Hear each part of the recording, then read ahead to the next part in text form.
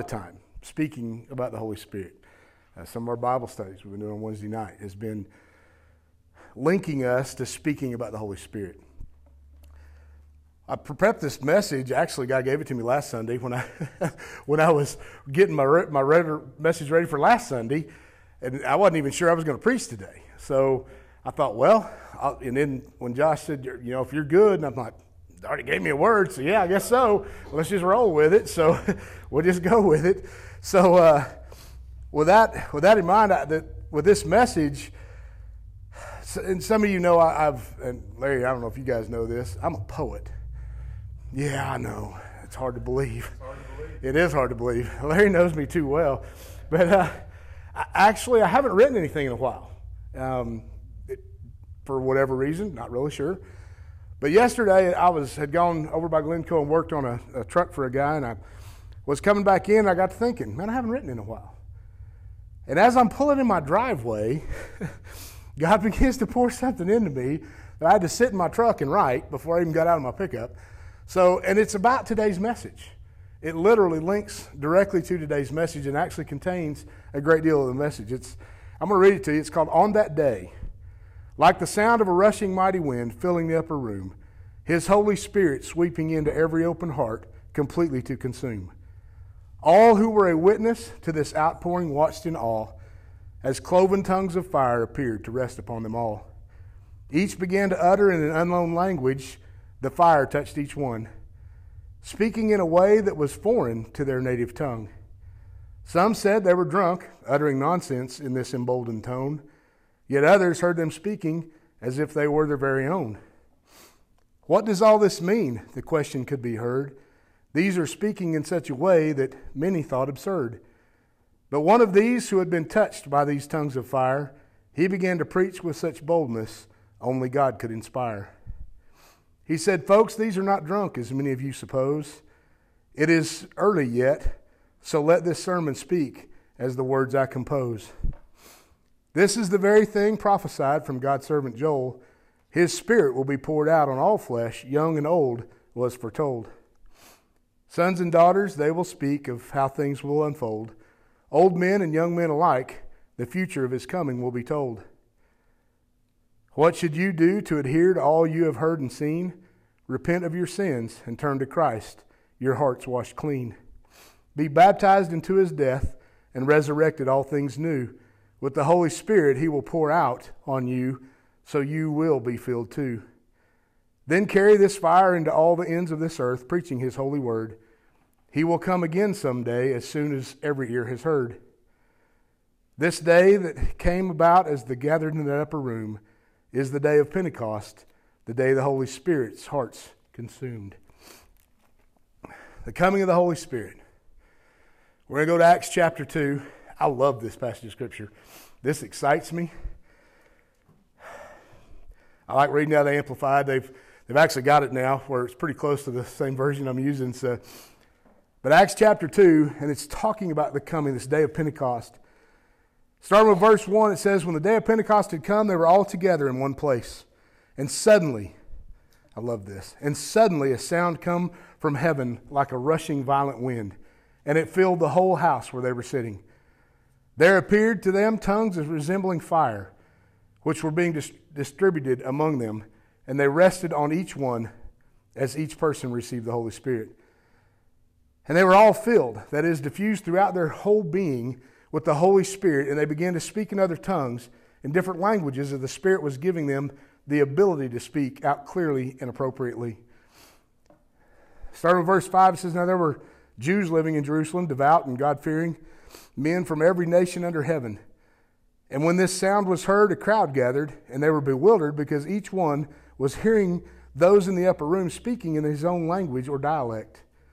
They were completely astonished, saying, look, are not all these who are speaking Galileans? Then how is it that they each hears our own language or our native dialect? Verse 9 describes all these countries that are being represented here, and there's a pile of them. I can't pronounce half of them, so I'm going to leave it out. But in verse 12 it says, and they were beside themselves with amazement and were greatly perplexed, saying to one another, what could this mean? But others were laughing and joking and ridiculing them, saying, they're full of sweet wine. They're just drunk. Man, I love this.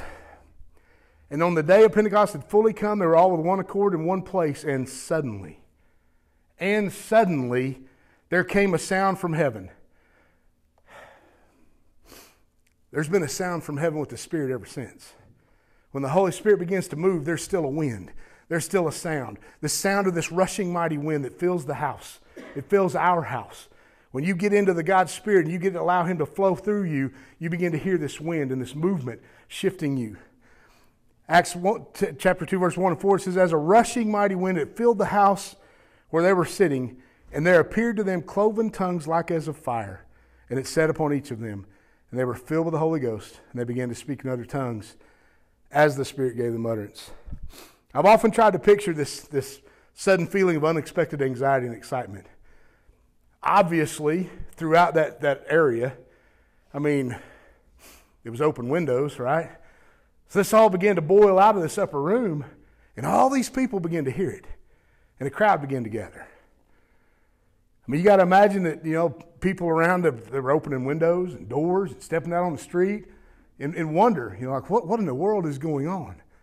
And then you have this conglomeration of all these other foreigners that are there. And they're beginning to hear their own language.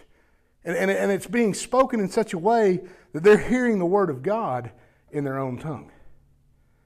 Rhonda, my wife, tells a story about a church that the Holy Spirit had given a message in tongues, and no one moved. And pretty soon this woman jumped up and ran to the altar. The ministerial staff met her at the altar, and they began to pray with her, and they asked her kind of later what had happened in that process. What caused her to come running to the altar? I mean, it had been a message in tongues. She was a foreigner.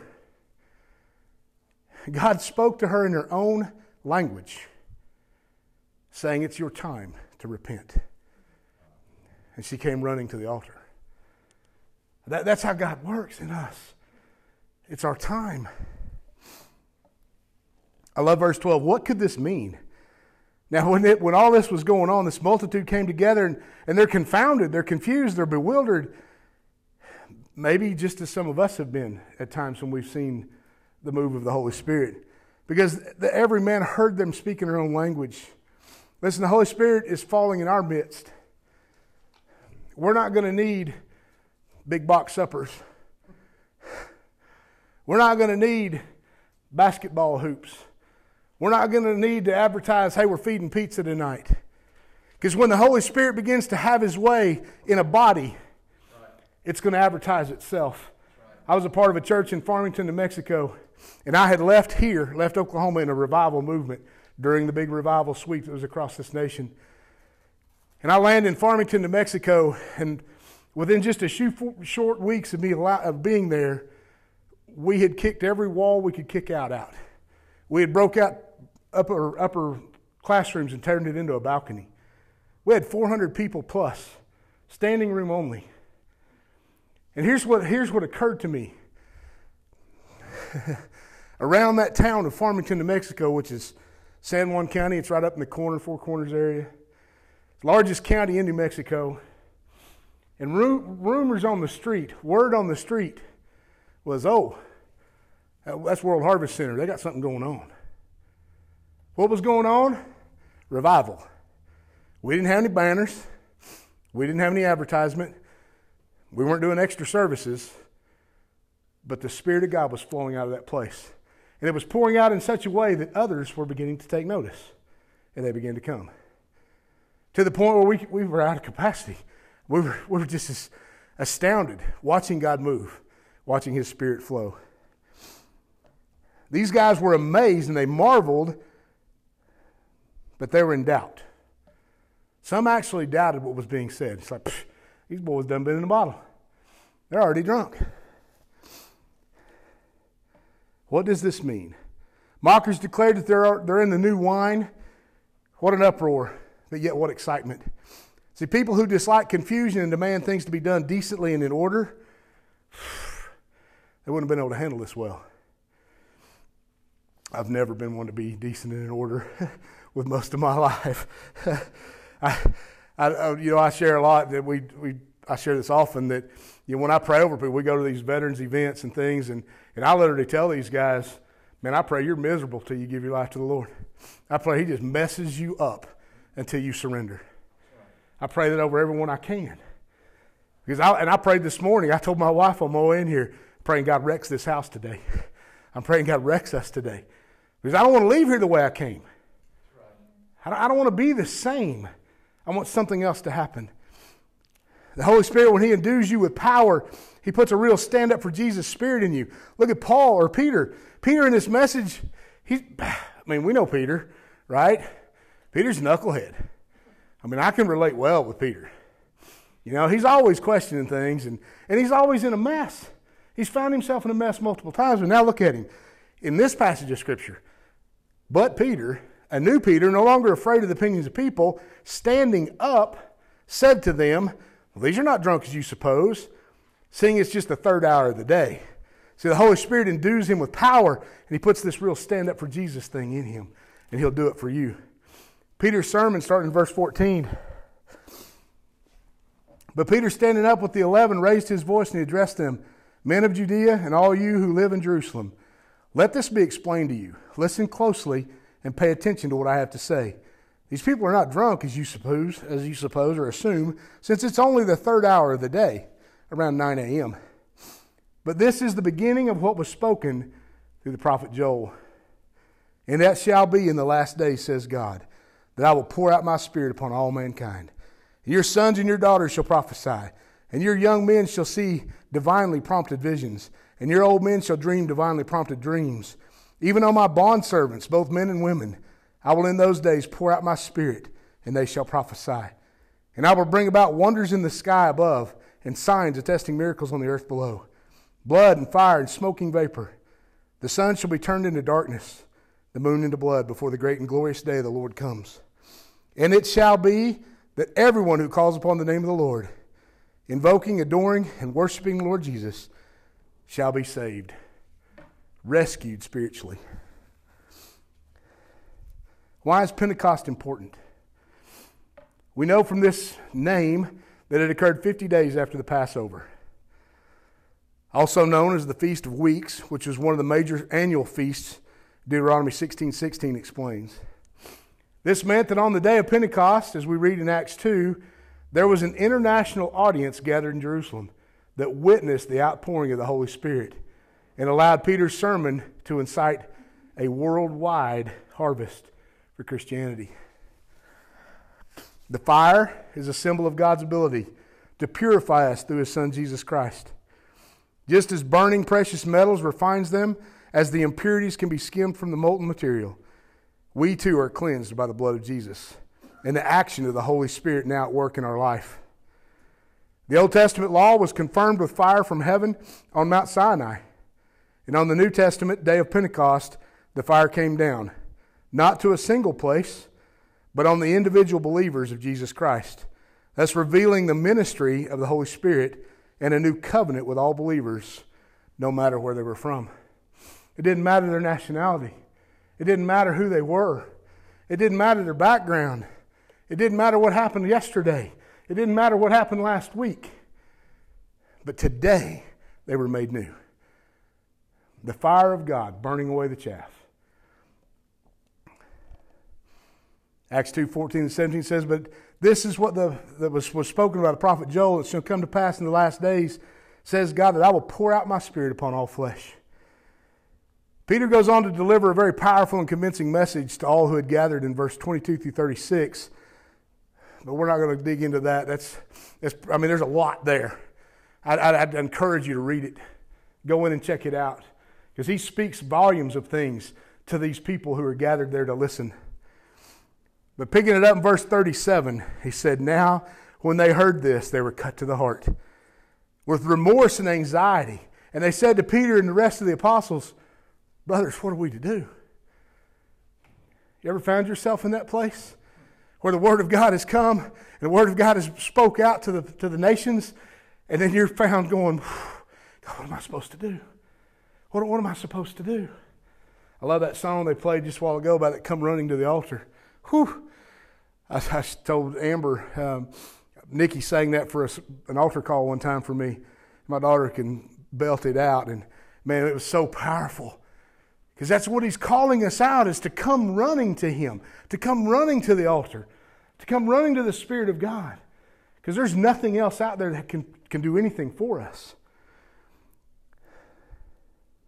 Verse 38 says, and Peter said to them, repent, change your old way of thinking, turn from your sinful ways, accept and follow Jesus as the Messiah, and be baptized, each of you, in the name of Jesus Christ, because of the forgiveness of your sins, and you will receive the gift of the Holy Spirit.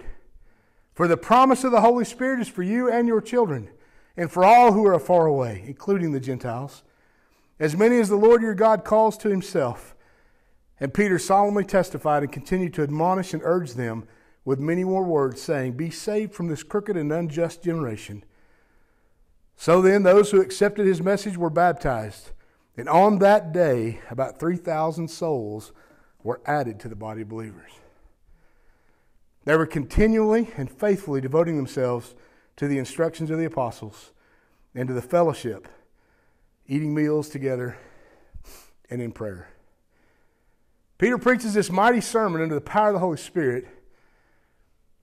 Among other things he told his vast audience to do, repent and be baptized, every one of you, in the name of Jesus Christ, for the remission of sin, and that they too would receive the gift of the Holy Spirit. Furthermore, just as he looked ahead through the coming years and he saw the doubts in some of our minds, Peter declared, this promise is not only for you, but also to your children, and to all that are afar off. That means any of us, anybody, even as many as the Lord our God shall call, in verse 39. Now, if God has called you, the promise is for you. I encourage you to seek God's presence and to wait patiently for him to move. You know, we often seek God's presence. We often cry out, I'm not a very patient person. Never have been a good patient. My doctors think so too. I don't like waiting. God, I got this issue. I got this problem. I have this need. I need you to fix it now. That's not how he works. Should I quit seeking him because of that? No. No, I should seek him all the more, crying out to him even more. While he can make himself known in this violent wind and this fire from heaven as we see, he's also present in that small, still voice that we see in Elijah. When he speaks to Elijah in 1 Kings 19. You remember that story? Elijah's hiding. Elijah's just watched the most powerful move of God he's ever seen. And then he goes and hides because he's afraid. And in the process of his hiding, he's hiding in a cave, and God calls him out. And there's an earthquake, and there's a fire, and there's a storm. But he goes on to say that God wasn't in the earthquake. God wasn't in the fire. God wasn't in the storm. But then I heard a still small voice. What are you doing here? You ever had God ask you that question? What are you doing here? Why are you hiding? Why are you running? I've created you for so much more than that. We must not forget that on this special day, it was preceded by obedience. Jesus told his disciples, go and wait, because the Comforter's coming, and you need him more than you need me. I thought that was very interesting. We touched a little bit about that last week. That Jesus himself saying that you need the Holy Spirit more than you need me. And you think about this, Jesus' whole ministry, he did all the work. The disciples were just there as an audience. They got to watch it all. They saw it all. They witnessed it all. But Jesus did all the work. He did all the work of the ministry. And now what he's saying to them is, now it's on you. Now it's on you. You're called to this. So go and wait, and I'm going to send the Comforter. And when he comes, you are going to do things you've never dreamed. The Holy Spirit is being poured out. It's being poured out here, and it's being poured out now. It's for all who hunger and thirst for God, for all who are desperate for him, and a move of his Spirit. Are you desperate? We have to get to this place. See, we can't any longer just rely on the man standing here. Because the man standing here, his job, just like I said last week, his job is to fire us up, to fuel us, to fill us, to give us a fresh oil so that we can go back out there and do the work of the ministry. So I won't go there. Never mind. That would have been a free one, Josh, but I might ought to leave that one out. Thank you, Lord, for wisdom. Father, help us to never limit your presence by placing our selfish expectation on how you should move in our midst. That alone right there is a message worth preaching. How often do we limit God because of our expectation of how we want him to move? How we limit him because we want it to be a certain way. I had a man tell me one time, I just need an old-fashioned move of God. Well, how about we get a good move of God? I don't care if it's old-fashioned or new.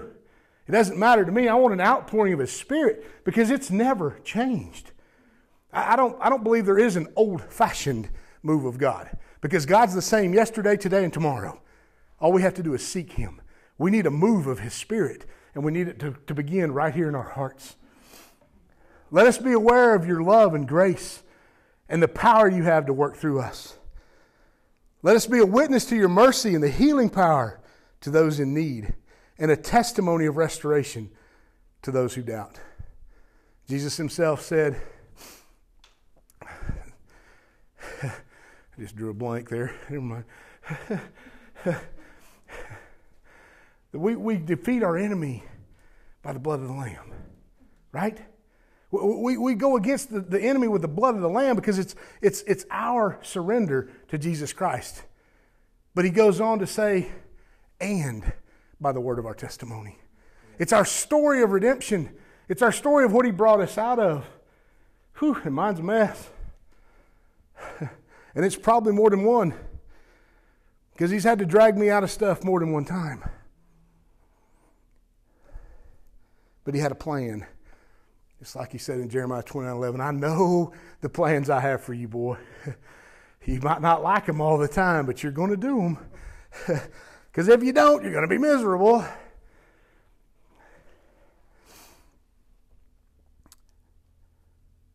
Let us witness your mercy and healing power to those in need, and a testimony of restoration to those who doubt.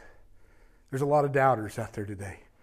There's a lot of people who have been fed a lot of things that aren't necessarily the truth. It's our place to speak the truth. It's our place to change this world. We're here to prepare the way of the King. That's our role. We're here to prepare the way through this wilderness. There was a quote from revivalist John Wesley years ago, and it was actually a misquote. I love this because it's been misquoted for years. I've heard it a lot. It was quoted that John Wesley said, I set myself on fire and people come to watch me burn. So that's not what John Wesley said, or that's not what he said. Somewhere in the 1700s, a little bit before my time, John Wesley, this revivalist, was asked, what is your secret? Why do so many people come to hear you preach? There were crowds. Thousands of people would come to listen to John Wesley. What was his secret? It wasn't because he set himself on fire. He answered with, I get alone with God in prayer. He sets me on fire. Then people come to watch me burn. It's time to get alone with God. It's time to let him set us on fire, that others will come to see what's going on. We want to hear the words. Similar worship got something going on. What is it that's going on? It needs to be us on fire. It needs to be us burning in the Spirit of God. It needs to be the fire of God consuming us so that it rolls out of this place and begins to consume this community. What happens when you get too close to a fire? Listen, I got news for you. You try setting yourself on fire, it ain't going to work out too good. That's not going to work out. Our way of doing things isn't the way God wants it done. You try setting yourself on fire, you're just going to wind up scarred up and burned up, hair singed off. We need to let God set us on fire. And how do we do that? By getting on our face before Him, by seeking Him, by crying out to Him, by crying out for this man of God that's going to take this pulpit, to begin to seek the Lord over His behalf, to begin to seek the Lord over this church as a whole, to begin to seek the Lord over this community. We want to see things happen. We want to see God move. It starts right here. It's not His job. It starts right here. God is calling us out. He is seeking those who are hungry and thirsty, those willing to get out of their comfort zone and be set ablaze for His holy fire. Ever really thought about what Jesus said in Matthew chapter 11, verse 28 through 30? This is fresh. We'll throw this in for free because I added this after the last minute. It starts out with, "Come to me, all who are weary and heavy burdened." Come to me, all who are weary and heavy burdened. He didn't say, "Oh, hey, I see you're heavy and weary and heavy laden. I'm going to come hang out with you today." It's not what He said. He said, "You come to me." You have a burden, you have a struggle, you have a challenge, you have a desire. You come to me. And when you do, look at this. He says that I'll put my yoke upon you. Learn from me. Follow me as my disciple, for I am gentle and humble in heart, and you will find rest. You'll find renewal. You'll be blessed for your souls, for my yoke is easy and my burden is light. But it's up to us. He calls us out. You come to me. And He's calling you out today. You got an issue? You got a struggle? You fighting your way through this thing? Maybe you need this fire that God talks about. Maybe you need to hear the wind blowing in your spirit. Maybe you need the tongues of fire to touch you. He's saying, come. He's saying, come. Come right now. It's up to you. This is our time. You want to find some of that suddenly? God says, I'll move on you suddenly, but you're going to have to open the door. You're going to have to open the door. You're going to have to invite me in. Revelation says, I stand at the door and knock. If anyone would open that door, I'd come in and dine with him and him with me. Is God knocking on your door today? Is He calling out to you today?